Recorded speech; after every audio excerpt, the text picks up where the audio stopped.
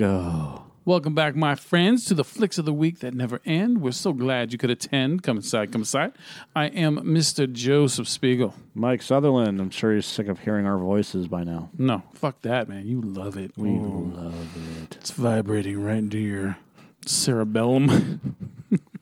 Into the subcockles. All right. So this week, for my Flick of the Week, it is going to be the Netflix original mockumentary, American Vandal. Mine's going to be Raiders of the Lost Ark, because I have been watching that apparently nonstop for the past couple of days. Come. I love that part. Come. All right. Anyway, focus, Joe Spiegel. No, I was doing the Indy hand wave When he got punched in the face while they were, near the plane. All right. And the big German dude, as you were saying, come, he punches him, and Indy's legs wobble. Yeah. In that scene, anyways, he waved him. He was like, "Oh, give me a second." Yeah. It's like the etiquette of a fight. Yeah, give me a second. Yeah. But he didn't give him a second. Get him. All right. Actually, I was just going to go into it, but it's not necessary. Should I do a summary before we do the No. trailer? Should really do the trailer first, huh? Yes. Okay. Don't you know how radio production works? Tease them, please them. Tease them, please them. Okay. It's just not the way I thought things were going to go. I was going to graduate high school, get my degree in engineering. I know I didn't do it. It is a shocking scene for Hanover High teachers today. The vandals spray painted obscene images on 27 cars. Oh my God. I'll never understand what's so amusing about penises. Everyone thinks I did it. Everyone. Dylan definitely did it. Of course he did it. He's like a known dick drawer. Another day, another dick. The evidence, it's overwhelming. I spoke to expel Dylan Maxwell for vandalizing the vehicles. My name is Peter Maldonado, and I believe there are legitimate arguments for Dylan's innocence. Ball hairs. The ball hairs. They're different. It's just one piece to the puzzle. This is going to take way more than just ball hairs. They say he deleted the security footage. There's no way. He is the stupidest kid I've ever met. He's trying to convince you some sort of conspiracy. There just isn't one. Oh my God. Everyone. Yeah, sequels. The administration has something to hide. This isn't about dicks. This is about the justice system. They don't stand a chance. All of you, stop moving right now. They got the wrong guy. I mean, there's still someone out there.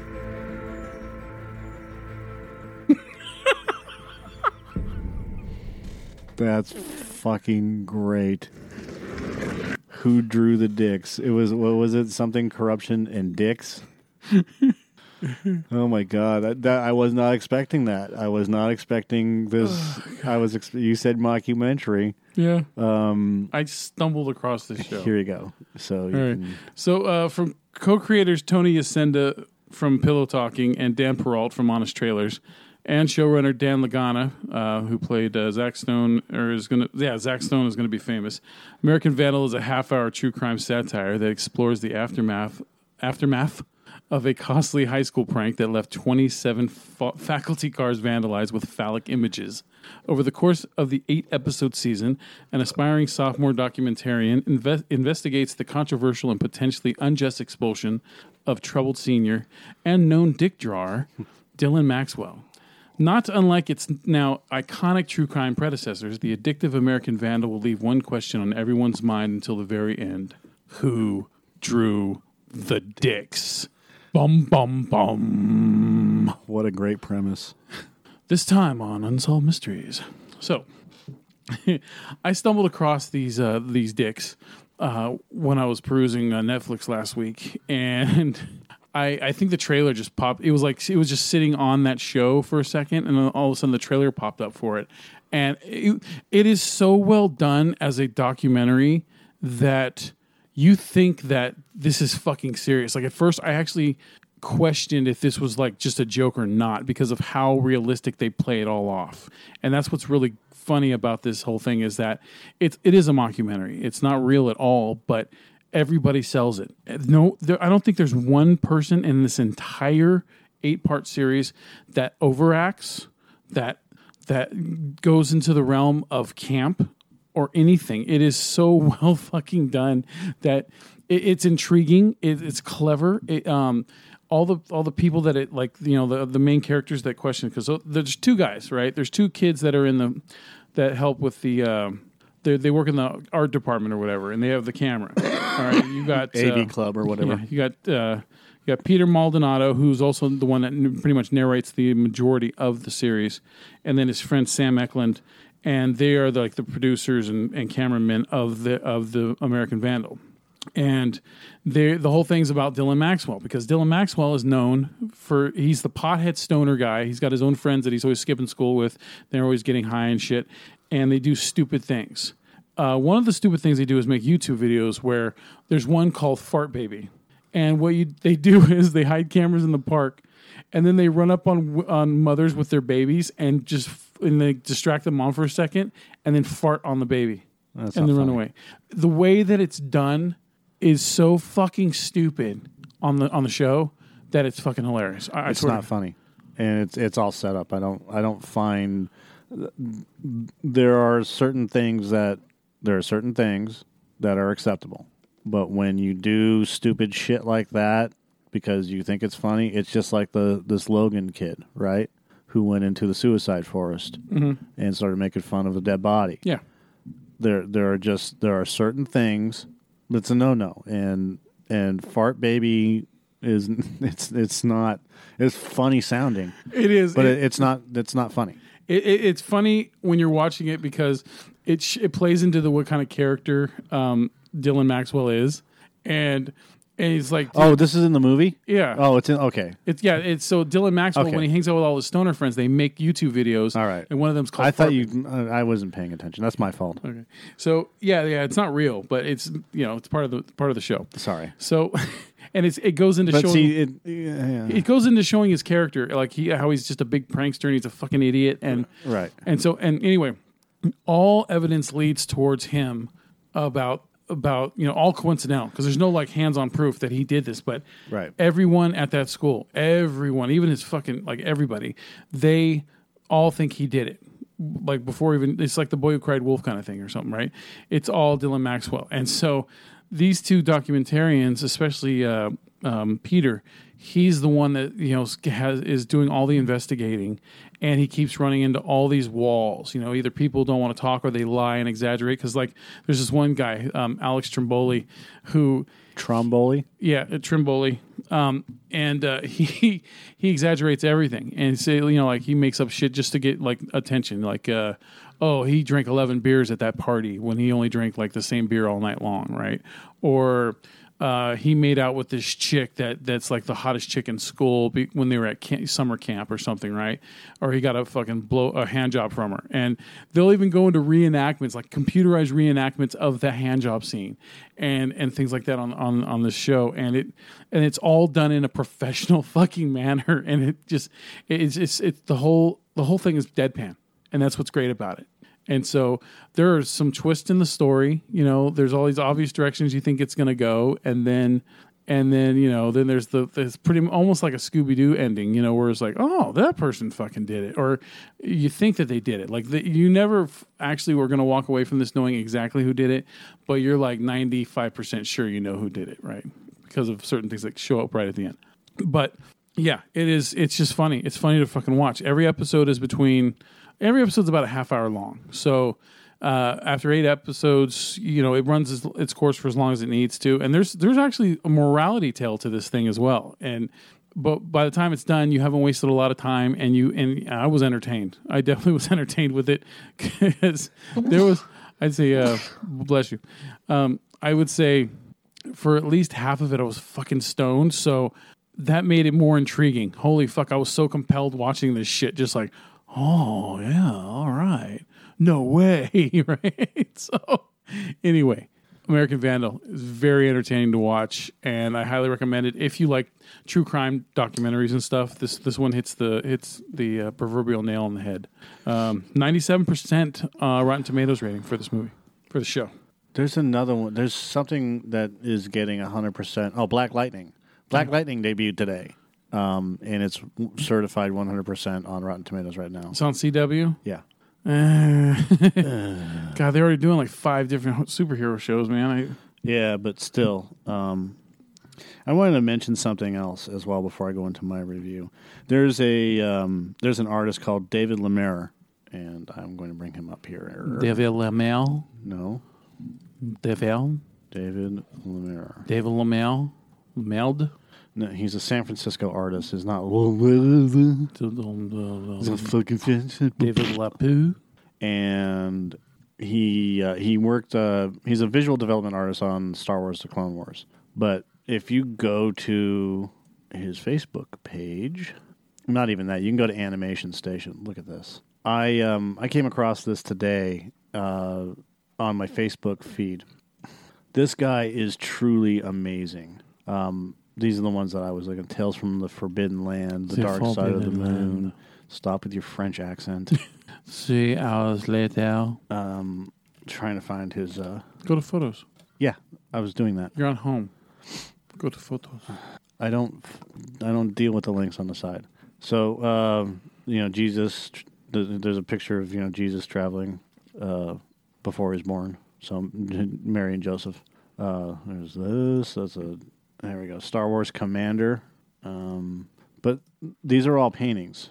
Super Lucky's Tale. Look at that. I love the vibrant colors he uses.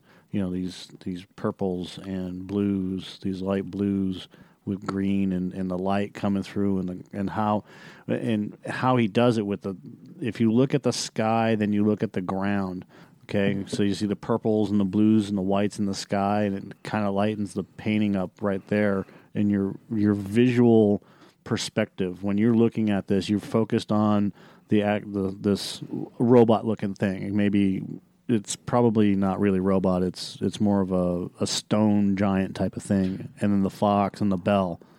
It's amazing. Isn't it sad that in this world that someone this talented has something that gets only like 10 likes on a Facebook page? No.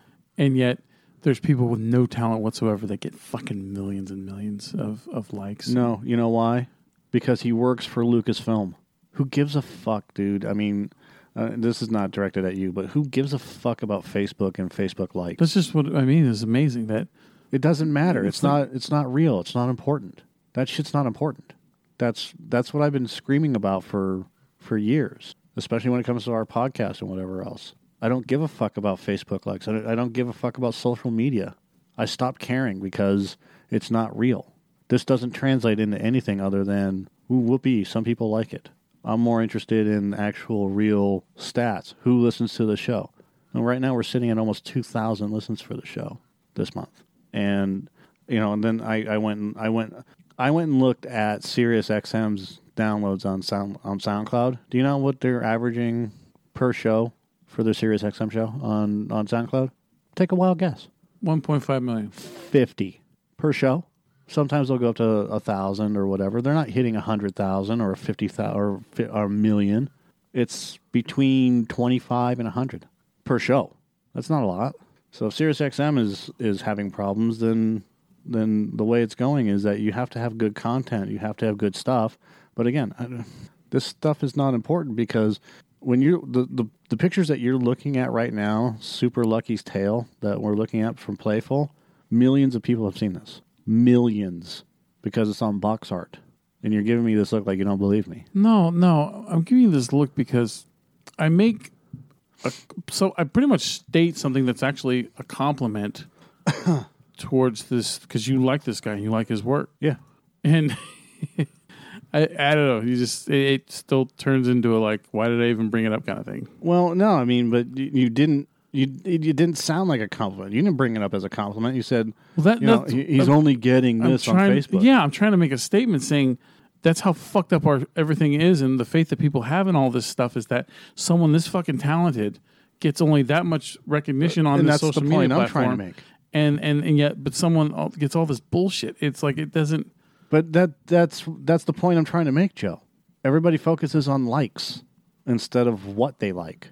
He isn't posting this stuff on Facebook because he wants people to. I mean, he probably does, but he's not posting this stuff on Facebook because the average person is going to find him and all of a sudden he's going to blow up on Facebook. He's already a professional artist. He's posting this stuff because he can, and he just wants people to see his stuff. It doesn't change what he does already. I didn't say it does. I'm just making a statement about... I'm not saying that you said it does. People in general, like, it's just amazing that the things that people pay more attention to than other things. But do you remember watching that thing on Facebook last week? About Facebook last week? Yeah. Okay. And what was the thing that you took away from that? That it's made to... It's designed to make you rely on it and validate yourself and to get a good high out of getting likes and shit like that and all that stuff. It's like a trap. Correct. He's using it for the correct purposes, which is nobody gives a shit about the Facebook page because nobody's going to see it because it's my Facebook page that I post my stuff to, and if you want to find it, you'll find it. You know, but I'm not interested in. He doesn't promote it. Yeah, I don't ever see him. Somebody else promoted this. That's what's great about this. And then we get stuff like Looper that shows up on the feeds. You know, always liked page Looper. You know, that's a paid advertisement because they're going to do that. You know, Facebook has announced major changes to the news feed coming in the next few weeks. From the sound of things, posts from pages are going to be largely removed, and you'll be seeing more posts from friends and family, which is fine. But if you're going to do this, like the Star Wars Edit Droid, this is how you get around that. Allow us to become friends personally on Facebook, so I'll see your feed. Any business that's out there that I'm personally involved with, Brian Rood, he's the artist for Star Wars that I made fun of about the bad Deadpool picture, which I think he did on purpose now. Mm-hmm. I love reading through Brian's stuff, and he will show up because he's part of my friends and family thing. Okay. Larry Elmore, who's another artist.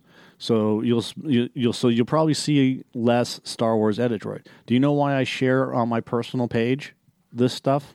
Because I want my friends and family to see it. Yeah. That's how you get around it. Not everybody sees it, but everybody knows that it's available. Or everybody knows that we do a podcast or we do a movie review and things like that.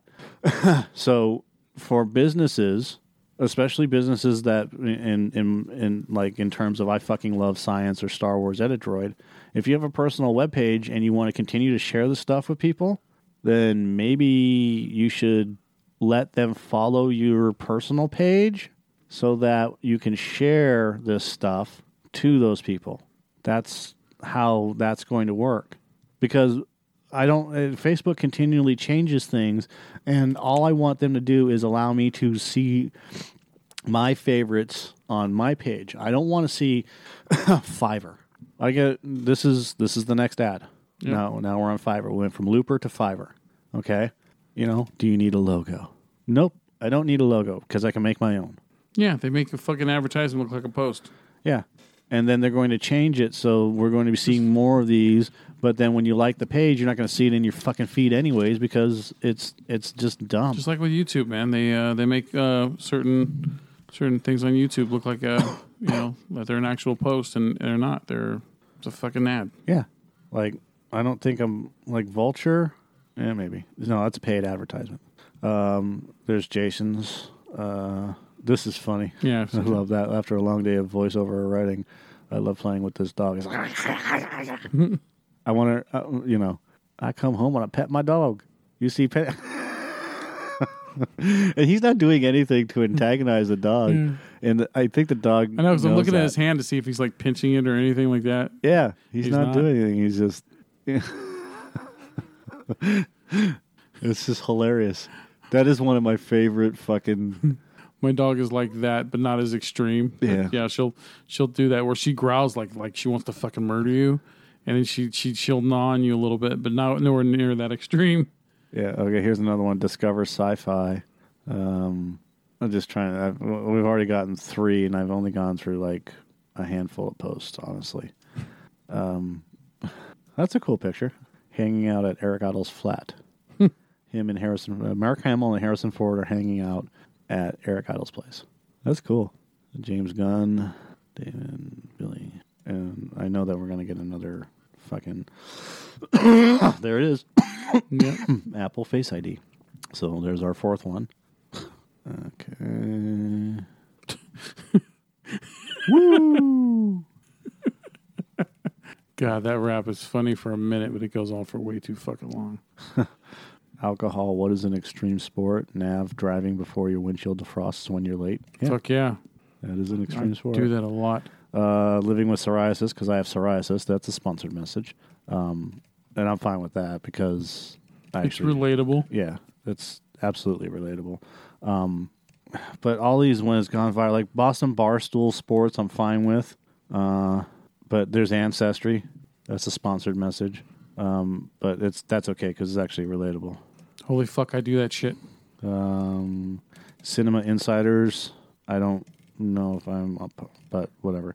That's fine. That's fine. Here it is. Movies Anywhere. Okay. Your movies together at last. Who cares? I don't need that. I love muscle cars. But this. Okay, we get it. You hate fucking Trump. The Bruce Lee lightsaber. This doesn't make any sense because he's using nunchucks with a lightsaber, but he's grabbing the nunchucks. Because he's Bruce Lee. And it's an awful video because it's cool, but see right there, it actually went through his arm, but whatever.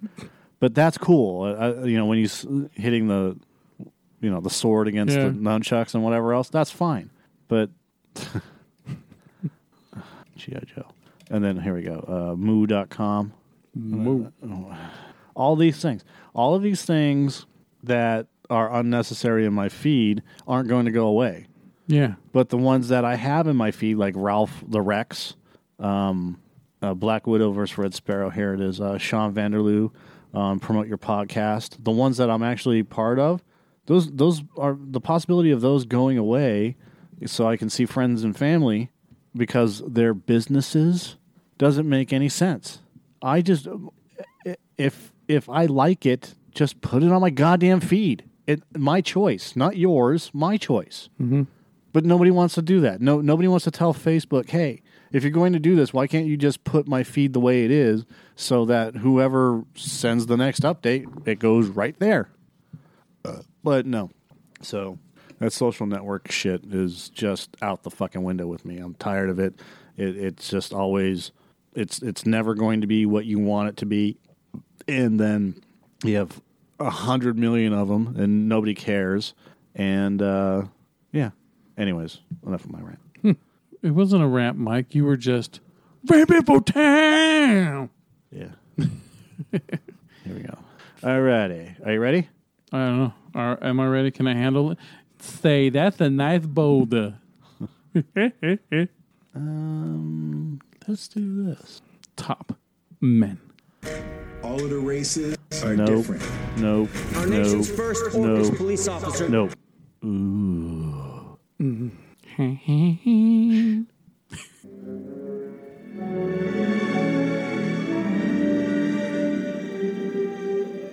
For nearly 3,000 years, man has searched for the lost Ark of the Covenant. The Bible speaks of the Ark leveling mountains and laying waste to entire regions. Not something to be taken lightly. No one knows its secrets. Jones, do you realize what the Ark is? It's a transmitter. It's a radio for speaking to God. Who's in Hot Army Fuzz? which carries the Ark before it is invincible. The Ark, if it is their Atanis, then it is something that man was not meant to disturb. It is protected by forces beyond imagination. It is desired above all treasures on earth by those who are good. Trust me. And those who are evil. I'll tell you everything. Yes, I know you will. Raiders of the Lost Ark. Better go.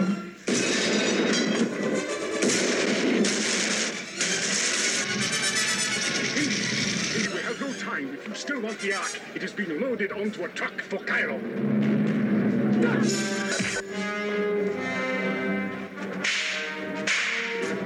Raiders of the Lost Ark. A film from Steven Spielberg and George Lucas.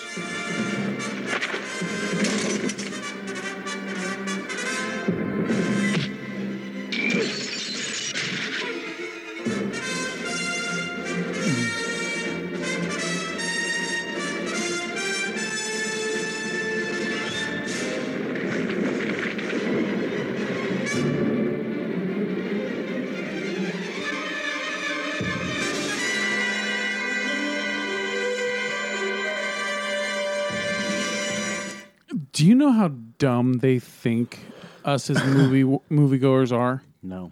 That they have on everything you buy now for Raiders of the Lost Ark, it's never called Raiders of the Lost Ark anymore. It's always called Indiana Jones and the Raiders of the Lost Ark. That's because George Lucas wanted it that way. You didn't know that. You know, like there's certain movies where they'll Kong Skull Island, when it originally was going to be called Skull Island, but they added the Kong because they didn't want to confuse moviegoers, right? Because they think we're all fucking morons. That's what I'm going with. I know, but Lucas changed it right before he released Crystal Skull? The Crystal Skull, because the brand is Indiana Jones. And a lot of people didn't like it because it was Raiders of the Lost Ark. But the second one was like Indiana Jones and the Temple of Doom. Yeah. And Indiana Jones. That was only 4 years later, right? Yeah, a couple of years later. But they made it. And then Indiana Jones, and The Last Crusade. Yeah. So there's a theme there. And so they changed it to Indiana Jones and Raiders of the Lost Ark because it fits with the branding of everything that they wanted, and he wanted it consistent like Star Wars. That's why they changed it, not because we're stupid. It was George Lucas's idea to do that, and people were fucking up in arms about it. I wasn't really happy with it, but it's not my movie. Yeah, I mean, it's still called Raiders of the Lost Ark, so I mean. So, yeah, and it's not that big of a deal. Now, if he had changed it to Indiana Jones and the Lost Ark, that would have fucking been annoying. Yeah, he wasn't going to do that because it's Raiders of the Lost Ark. Yeah. And he wanted to keep that whole idea of these 40s style movies, these serial movies. That trailer, it almost felt like I was watching a different movie. The way that they did it, they designed it. Yeah, and that trailer is the original theatrical trailer. It was just HD. It's well done. Yeah. Most trailers are fucking cheesy and corny from the time period, but that was good. It's got a 94% on Rotten Tomatoes. Should be more. Should be fucking that. This should be one of those rare hundreds. Yeah, this is a movie that captures, encapsulates. It's I put this movie on. I actually have it on my phone, so I can watch it. Yeah. I love this movie so much. I actually like this movie more than I like Empire Strikes Back. I was 80s nostalgia comforted while we were watching the trailer. Like the first part where it's showing Indy on the hill while all the guys are digging, and you can see the sun in the background, and that right there. I was already like fucking, oh. And so I had it on this weekend, and I was setting up a new sound system and whatever else, and there's particular scenes that, I mean, I will literally, like, if it's on TV, I will literally watch it. I don't give a fuck if there's commercials or whatever because of the bar fight. Okay. And I will fucking crank it because the bar fight is one of the best filmed sequences ever. Your fire is dying. Yes, I know. Shoots them. Shoots them both. Shoots them both. Dude, to this day, I kid you not, that fucking guy always looked Asian to me. He still to this day looks Asian to me. He's not. And my mom's all, he's not fucking Asian. And I'm like, I don't care. He looks fucking Asian. I don't give a fuck if he could be full on 100% pure race fucking Aryan German. It doesn't matter. He looks fucking Asian to me in this movie. And his voice too. Your fire is dying. It's just, yeah. I've seen this movie since I was a fucking kid too, man. I know. That's what, look, usually I just get pissed off at you and say, I'm fucking trying to do a review, but I know you're excited about this one. It's classic. It's classic. So I was watching it today, and as you watch the movie and it opens up with him in Peru, and then it moves to him in, they never specifically say where his college is, But when he leaves, when he gets on that plane, he's in San Francisco. And he flies from San Francisco to Shanghai to wherever, right? And I've always thought that he was a professor of archaeology at San Francisco State University or something along those lines. I always pictured as East Coast because everything's fucking East Coast, but yeah. He can't be East Coast because he left from San Francisco. He literally left from... He got on a plane and fucking left from San Francisco. However, in Kingdom of the Crystal Skull, he was in Chicago. Mm. In The Last Crusade, it was Utah. Yeah. So, who knows? I'm going with the idea that he was in he was in San Francisco, okay, at the beginning, and when he was in Utah, when he went to his dad's house, yeah, he drove from San Francisco to Utah, or took a train. And then when it came to Kingdom of the Crystal Skull, he decided to go to Chicago because that's where Abner Ravenwood taught. Yeah, and that's what he wanted to do.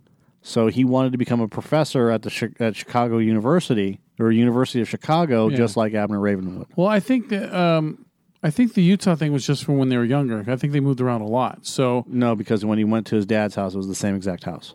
I don't recall it being the same house at all. The same exact house. Well, then I'm thrown off because I remember the house in the beginning is in the middle of fucking almost nowhere, practically. And then this house was like Davis looking, like we're college town, right? And there's, the way all the houses and shit look. It's possible, but again, 30 years have passed. I know. I know. All this stuff could have grown up around them and all this stuff. But I don't know. Maybe so to save time that they, maybe they just had it cut to, him being in another fucking state. I don't know. Yeah, or he could have moved closer to Indy. So, regardless, it doesn't matter. Yeah, we love the fucking movies. There we go. Yeah, it's not really a plot hole. So, as I'm watching the movie and Marcus Brody comes in and he starts talking to Indy, and the way that they dialogue is perfect because, it's natural. Larry Kasdan is a master at doing dialogue, and Indy wants to go after the fertility idol because Belloc has it. Yeah, Hakuna Matata. Patalo. Yeah. Yes. If only you spoke Javito. Jock, start the engine, Jock. Yes, we are very comfortable up here. Get her up. He's fucking running. So they call him Baloche. Yeah. Belloc. So bad dates. Brody and Indy are talking after class and whatever else, and the kid puts the apple on there, and you see his hand come down because it looks like they had rehearsed it a couple of times, and the apple had fallen off, so he was expecting it to fall, but it didn't come out. His hand didn't automatically do that. It was natural. He saw the apple do that. He's like, it's going to fall again, so I'm going to grab it. And he picks it up. And as he's talking with Indy, the whole thing is, you'll never guess. Oh, Belloc? Yeah. So I've got some nice pieces, and these pieces, like Indy's like defending himself. I got some really nice pieces, they're worth at least a ticket to Marrakesh, right? Yeah. So... he goes, I know that you do everything, within the confines of, the Museum of Archaeology or, the antiquities. Yeah. And Belloc's looking at it, oh, yes, these are very nice pieces. Like, it's natural dialogue. You call him Belloc? I'm Marcus Brody. Yeah. So Brody says, yes, these are very nice pieces, but, there's some people here to see you. And he had mentioned that right at the beginning of the whole conversation. And then the whole conversation happens again, natural. There's some people here to see you.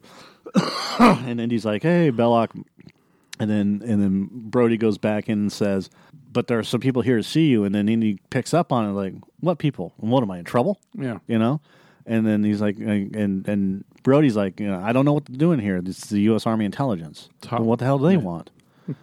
So they go, and as they're talking, and this is the interesting part right here. As they're talking, they detailed the entire fucking movie within these 5 minutes. Okay? exactly what was going to happen for the entire movie. And this is what makes this genius. Indy walks in, and Professor Jones, Indiana, I don't think they call him Indy. I think they call him Professor Jones. Yeah. Doctor. Some people call him Doctor. Some people call him... Dr. Jones, Professor of Archaeology, blah, blah, blah. You studied under Abner Ravenwood at the University of Chicago. Indiana Jones comes in, all right? And they do the intro, which is something of great antiquities, right? They basically did this. They took the entire movie and compressed it into this whole entire dialogue, which is including the Peru stuff, okay? Finder of antiquities. Professor or Dr. Jones, Professor of Archaeology. That's the second. That's from the stinger right into the second part, okay? Where we already established that he was a professor. Mm. Then Abner Ravenwood gives background. Then they go into the whole Ark of the Covenant, okay? But the way that they set it up is because Peru, college, Abner Ravenwood, because he's going to see Marion. Yeah. Then he's going to fly to Tunisia to get the Ark of the Covenant and then come home, okay? Yeah, before the Nazis get to it. Hitler's a nut on the subject. Everything, if you go and watch this movie, the entire movie is laid out. Even the part that you had already seen, the entire movie is laid out for you right there. And what's even better about it is they go into fucking detail about what they're going to do. Mm-hmm. The Nazis have found the resting place, the final resting place of the Ark of the Covenant. Well of Souls. No, not the Well. Chamber of Souls. It's a Well of Souls. But, they even tell what happened to the city and where to find the Ark and how he's going to do it. You get the staff of the staff. I don't know how tall it is, but it's the eyepiece of Ra. And then you put this eyepiece and goes, well, what do you do with it? Well, you can get a map room.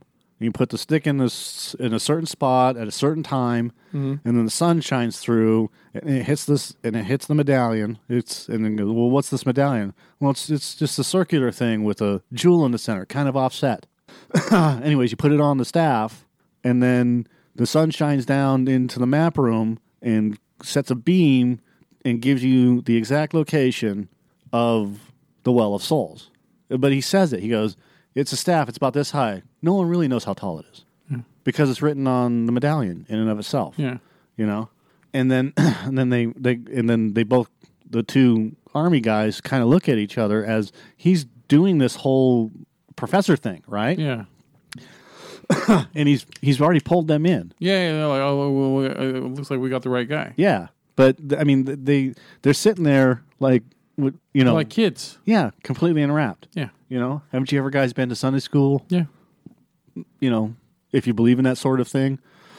Well, what does the Ark look like? Well, here, I got a picture right here. And it shows two men carrying the Ark. And the Ark shooting fire or Wrath of God stuff into these people that are dying. Yeah. Which is the end of the movie. And that ends the whole discussion, right? Mm-hmm. Fire, Wrath of God. Who knows? Power of God. Yeah, power of God. If you God. believe in that sort of thing. Who knows? But the two men that are holding it, that are on either side, who are they? The German. No. One is Todt. The other one is the German guy because Belloc was in the middle. So the two people that are holding it are the German guys, right? Yeah. And even then, if you look at the picture and as they're holding the Ark, those guys are in pain, right? Mm-hmm. I've watched this movie 1,000 times if I've seen it once. Mm-hmm. And it never occurred to me that the entire fucking movie is right there.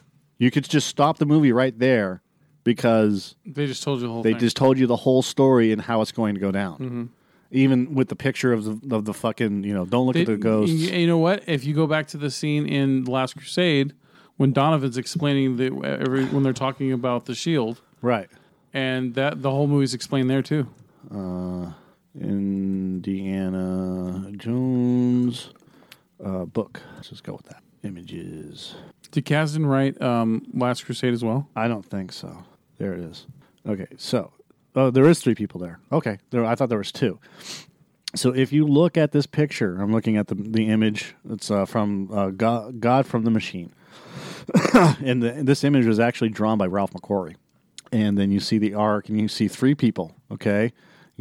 So this is an absolute representation of, you see the army soldiers, and you see all the people. These are all the army soldiers. So you see all these army soldiers dying, right? The Nazis. In this, they're standing on a, what do you want to call it? A rise? Yeah. So the 3 people that are holding the ark are standing on a rise, okay? An elevated position. Surrounded by mountains, okay? This is the entire end sequence right here. Mm-hmm. Just, and the ark is shooting out these beams of, Wrath of God stuff or whatever it is. Yeah.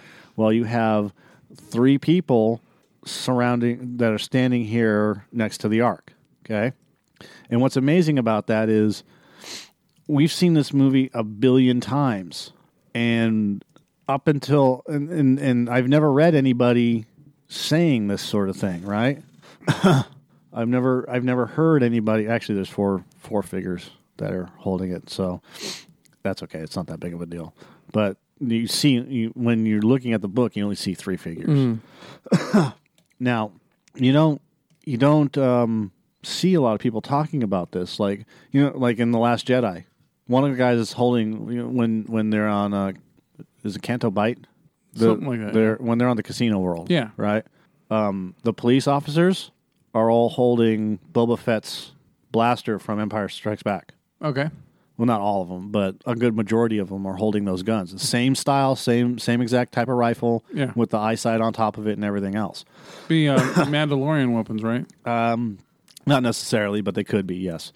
And they're just there's an actual name for them. I know I'll look it up later. It's not that big of a deal. But when you're looking at Raiders of the Lost Ark, it's amazing how that throwaway scene, because it's a throwaway scene, is detailing everything that you're going to watch. And then and then the next thing, there it is. Fucking Lego everything, man. Yeah. They didn't Lego everything except porno. And so the next thing is them, Indy going to Nepal and showing up at Peril at Delphis. So he can get the medallion so he can continue on to Cairo. And then that's where everything gets really cool because, again, he gets into this fight with Tote, but he doesn't, it isn't like they have a dialogue. He's like, let her go. Yeah. That's what he says. Let her go. And then it starts a whole fight. There is no, Tote's the bad guy, and then you got to have this fucking silly dialogue or, Indiana Jones. I don't like you, Indiana Jones. But when Tote comes in, he's like, he goes, I hope Dr. Jones hasn't already acquired the piece. And then she goes, sick. Yeah, so, yeah. And then she says something along the lines, and, Ermac. No. She says something to him, and he goes, the man is nefarious. So he knows who Jones is, right? Yeah. And then, and so he's got this reputation, but it isn't this fucking monologuing bad guy that, when he's in the fight, because he loses his hat too, and you can see his bald spot. Yeah. When he's in the fight, he's not, yelling and screaming and going, "I'll get you again, Dr. Jones." And he does a snidely whiplash. Yeah. Right? It's all very well done where when he's in the fight, he's out for himself. Yeah. And he's hiding, and he's like, kills them both. Yeah, or shoots them. Shoots them both. And then and then you don't have dialogue between the henchmen that he had already hired. Yeah. Because they're just doing their job. You don't have them going, "Oh, Indiana Jones, oh." They're red shirts, man. Yeah. And there's no talk. And Jones isn't doing stupid dialogue back and forth like they do in movies nowadays. Yeah. Where they meet the bad guy and then they got to have fucking quips and Spider-Man it up, right? Like popcorn? Yeah, popcorn. So, I'll be blowing fucking hat off when I come. yeah, but see, even that fight was fine because It fit with the vibe of the movie. Yeah, you have to have those types of things because Dan Aykroyd's character is this fucking whacked out No meetings. ADD lunatic, right? Yeah. So, but in this movie, it's all action, and then of course he's being manhandled and thrown against the bar, and he's like whiskey, and then cracks it. But you don't really hear much in terms of dialogue other than those few things, and then Tote, who again is out for himself, doesn't care about what really happens. The entire place is burning down. Yeah. And he sees the medallion, he grabs the medallion and it burns into his hand, right? And then he runs outside. Cool. He's very loyal to Zafira. Yeah.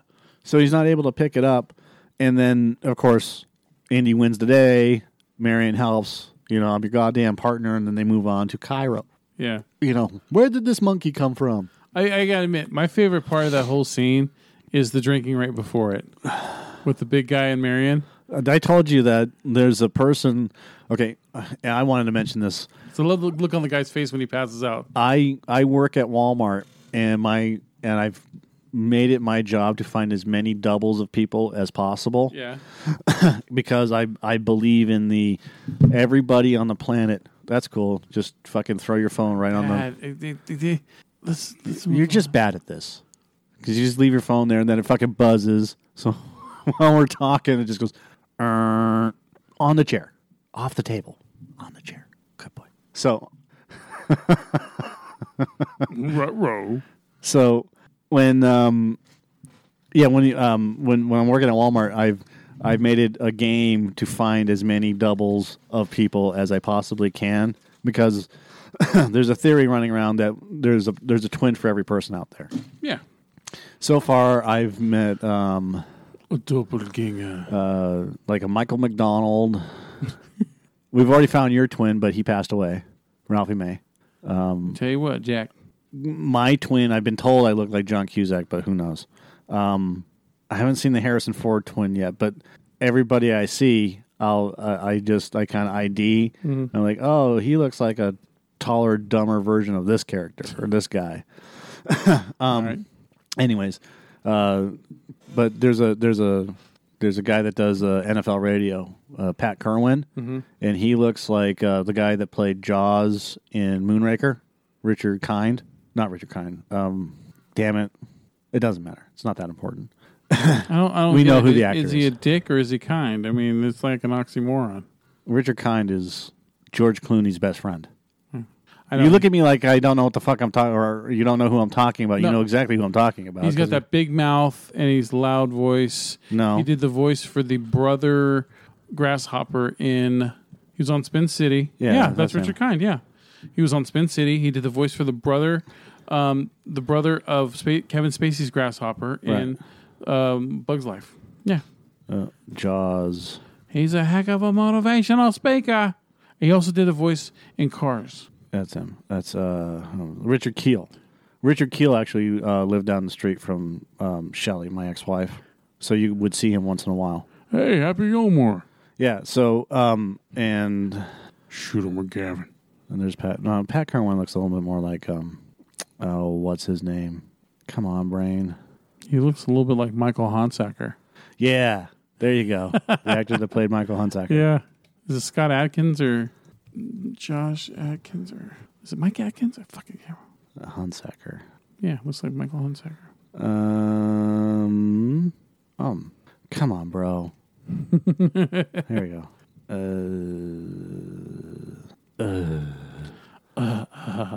No. Just who played Michael Hunsaker? Lethal Weapon. All the details. Tom Atkins. I was right. I was close. I said Atkins. Yeah. I think he actually said Tom Atkins.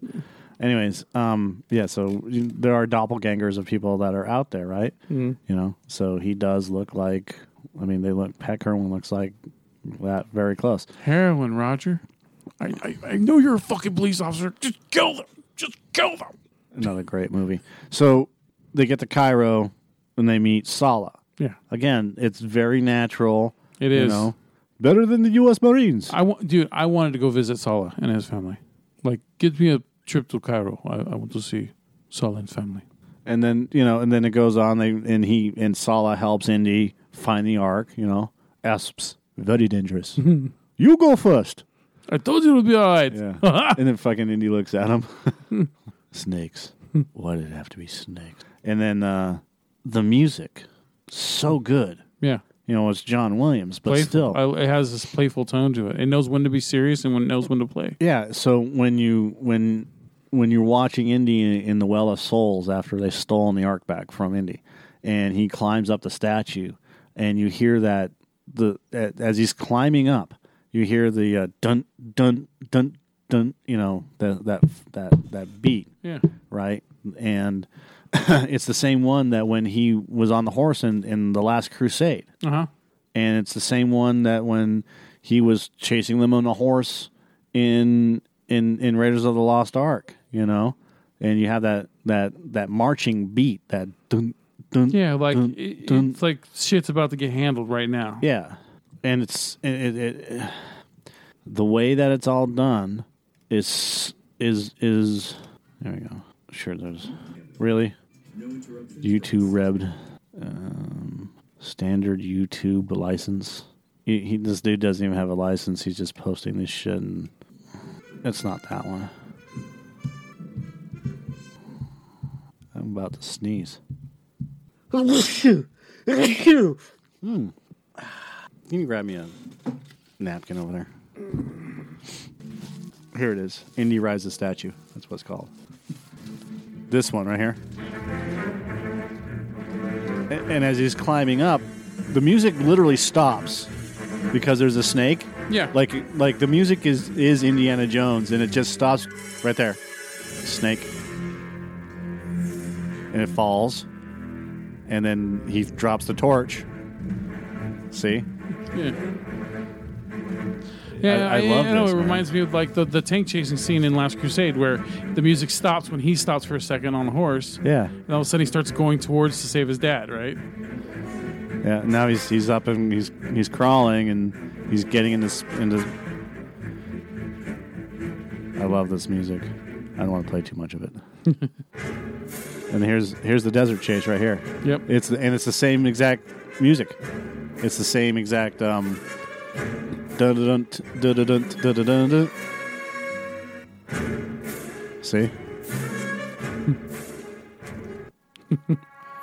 Oh, come on. The greatest friendship that ever was, wasn't. You know what's cool is that the movie's also able to introduce other characters and just have them come and go very quickly, but they still make an impact. Yeah. Like Mr. Katenga, Indiana Jones, you look exactly like I pictured you. And then he starts laughing. Yeah.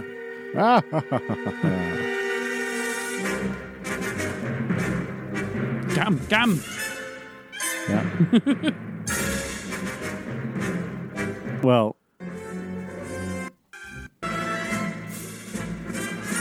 then they're running. That's when they're running from yeah. the explosion.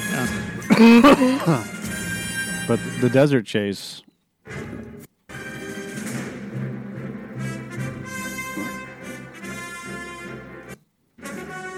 There it is right here. So this is he's on the horseback about this.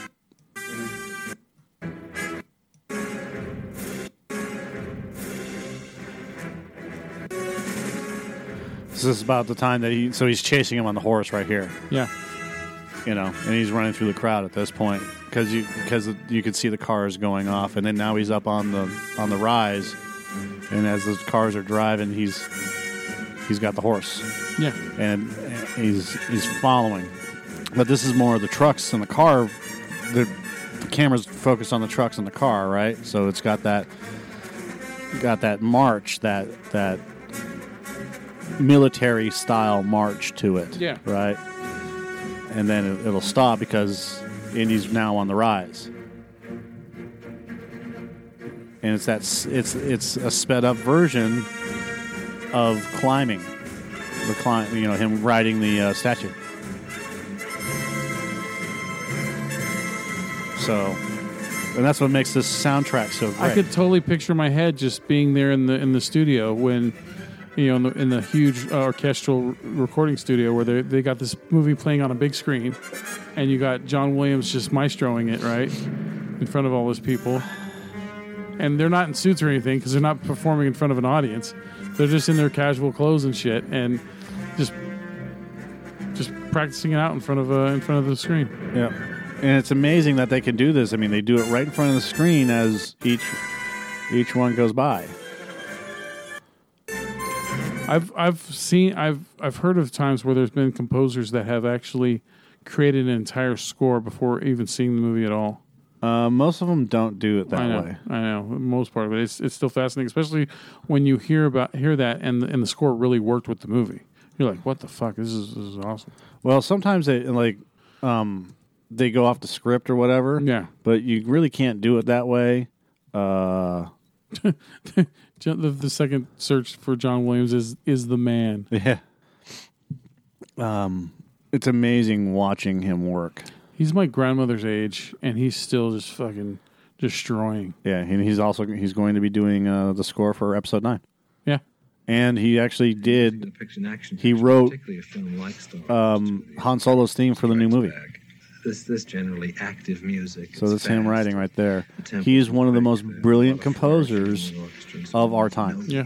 So that it's a tremendous physical job of think about that. I think like he's the most highly regarded film composer, but think about even more how highly regarded his stuff would be if there wasn't all this other stuff that you had to listen to as well, right? From the same time period, like pop music and rock music and all this other stuff. For the new Star Wars film, the music spotting session involves, besides John Williams, the producer Gary Kurtz, director Irving Kershner, I want to get to the orchestral and the man who part wrote where the story and directed the there first it is right Star there. Wars. Now here it is with the orchestral recording mixed into the sound. So he's already written all the stuff. The flashing dots and the lines on the projection screen are a visual guide for the conductor. Isn't that amazing? With the music flashing dots.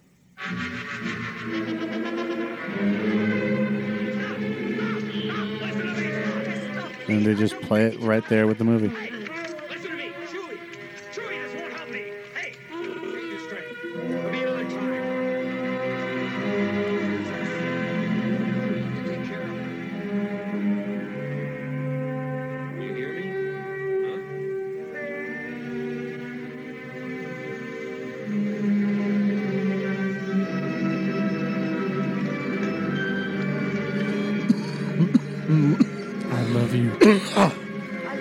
Really? We didn't even have to talk about this. We could just let it fucking play out. You could have just said I know, but you didn't do it.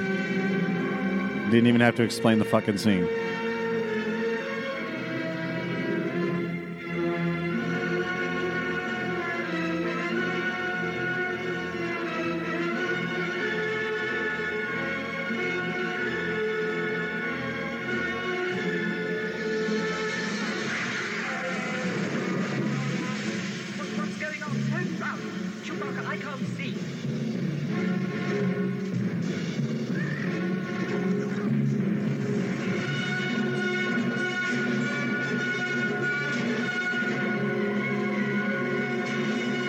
Amazing. That's truly amazing. And we just watched the behind the scenes of him doing the I Love You scene from Empire, and you can see lines going across the screen, which dictates bar length, and then you see little flashes of lights that will dictate change in tempo and whatnot. Mm-hmm. And John Williams is watching this movie while he's conducting. Yeah. And he had already written all the music and everything else. That's it. I don't know about you, okay? I play music. When I'm playing, I can't talk and play at the same time. That's because I never learned to. It's a learned thing. Yeah.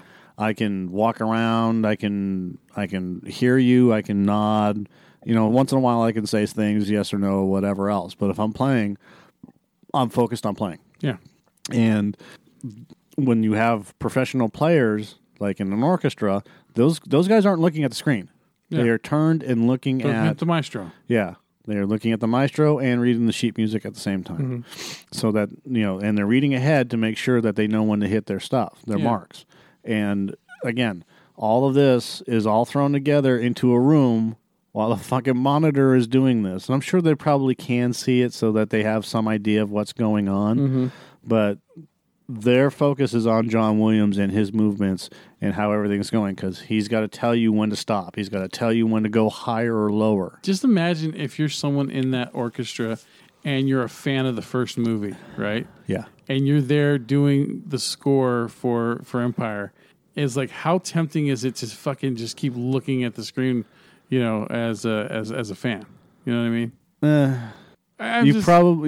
You've probably seen the movie so many fucking times at this point because you're doing it section by section. Yeah. But you've already watched the movie, so you get an idea. And he's probably this is what's probably has happened. So John Williams watches the movie. Okay, and then he goes and he writes the music. Yeah, and he watches the movie again. So he's watched the movie like 100 times at this point. He knows it in and out. And as he's watching it, everybody else is watching it too, so that they understand. And he's playing the music for them, a cappella, or single. He's just playing it on a piano or whatever, right? Yeah. So as he's playing it, he's letting them know exactly what's going on, and this is how it's going to work, and this is what I want to do. And as he's in this scene, we're going here. In this scene, we're going there. And he lays it all out, and they watch each scene repeatedly. What you're watching right now, this behind the scenes thing, this wasn't like first take. This was probably like 60th take. Yeah. Because something happened. John Williams went, stop. Yeah, got to redo that, check this out, try this differently, blah, blah, blah. Yeah. No, not at all. When you're at this point in time, nothing changes. Someone may have made a mistake. You don't change it up. Mostly you don't change it up. Yeah, highs and lows. No. He knows exactly where he's going with every one of these things. That's why this is, when you're watching this and they're on the sound stage doing the recording, they're trying one take as much as possible. There is no change in the music. That's all pre-production when he's initially writing the music. Mm-hmm. So, and then he'll try some stuff out, and if it doesn't work, then he'll move on and do it. When it gets to that stage, no changes, because everything has already been practiced and practiced and practiced. This is final. So, but you're right. I mean, what you had said is, yes, they'll do that, but not here. It's during the, what do you call it? Rehearsal? Yeah, during rehearsal and stuff like that, to make sure that they have everything down. Fine-tuning. Yep. It's like setting up the stage for a concert. Yeah, exactly. So when he finally gets the orchestra together to do this, they've already seen the fucking movie. What they call it, a sound check, right? Yeah, they've already seen the movie probably 100 times, just to make sure that they have all their cues down 100%. Yeah. And then the takes, when they're doing the movie, as they're recording it, they could probably do it in one take. But there's usually just like you get distracted, someone farts wrong, anything could happen. A string breaks. Yeah. You're practicing and whatever, and then you start going, you do your tune up or whatever, you warm up, and then as you're playing, a fucking string breaks, or for the drums, the stick breaks, Yeah. There's all sorts of weirdness that happens while you're recording, and it could be the most perfect session in the world. And you go and you talk to the person that did the music. Could be anybody, James Hetfield, Eddie Van Halen, Jimmy Page, and they'll tell you as they're listening back, this happened, this happened, this happened. I was playing guitar and I turned around and I hit Bonzo's splash when he was playing, and it carried over while we were doing it. Or he wasn't supposed to hit the drum at this point in time, but he double tapped it, and it just sounded right. So we just left it in instead of doing it again for the 50th time. Yeah. Because we've played this song 100 times, and at that one moment, something happened that made him do this, or when I was playing this, something happened and it made me do this, or I fell, and that's the sound that you hear of me falling. Yeah. And we capture that on tape, and that's what happens. Okay. Comparable in a kind of similar way. You remember the live MTV Unplugged version of Layla by? Yeah, everyone does. Yeah, so you remember the first first time he hits the chorus, and there's a guy in the audience that goes, "Whoa!" Right, and it fits fucking perfectly into the whole recording session. Kind of like that, like that it was totally unplanned for, I think. But it just worked. You know what I mean? It's not like they said, "Oh, fuck this guy, kick him out of the studio. Let's start this over again." They didn't. Well, and who knows how many times that they played that song. Yeah. And then when they played it again, that guy went, "Woo!" Yeah. Right? Just for the hell of it. Yeah. So I mean, that could have been like fourth take. Yeah. I mean, I'm not a huge fan of that song, but when it comes on, that version of the song comes on, I love to listen to it just for that part where the guy goes, "Well," where he fucking calls out in the audience. Right? Yeah. I just like it. It just fits with it so perfectly. Right. But, that's one of those things, that, it's not, it's unexpected, Variable. especially on a live audience. All right. So anything else about Raiders of the Lost Ark? I'm sorry, No. Indiana Jones and the Raiders of the Lost Ark. In fact, this is one of those ones that it gets, 95 or 100 or whatever. This is your 9.5. This is the big dog in my catalog that, there's nothing wrong. Adios, senor. Yeah. Nothing. You are absolutely right. It sets everything up right. Everyone speaks the way that that fucking grabs your attention. Uh-huh. Everything happens. The action's fun. The sense of humor is well timed. It's captivating. Yeah. Yeah. I'm gonna blow up the Ark, Renee. Yeah. Get away. Go ahead, Jones. Blow it back to God. Blow it back to God. Exactly. Yeah. Yeah. Kasdan is an amazing writer. His son is an amazing creator too. Yeah, his son fucking did Jumanji, which we're going to talk about. Yeah. All right. So, all right, that's all we got for this week's Flick of the Week. Yeah. That and the interstitial about the whole YouTube or likes and the mayor. Yes, Marielle. Yeah, Le Maire. All right. So that's all I got. Bye. All right. Yeah. Bye. Uh-huh. Too bad we couldn't capture that one on. One of these times I'm going to fart right into the microphone. I just did a Peter Griffin fart, man. Baby.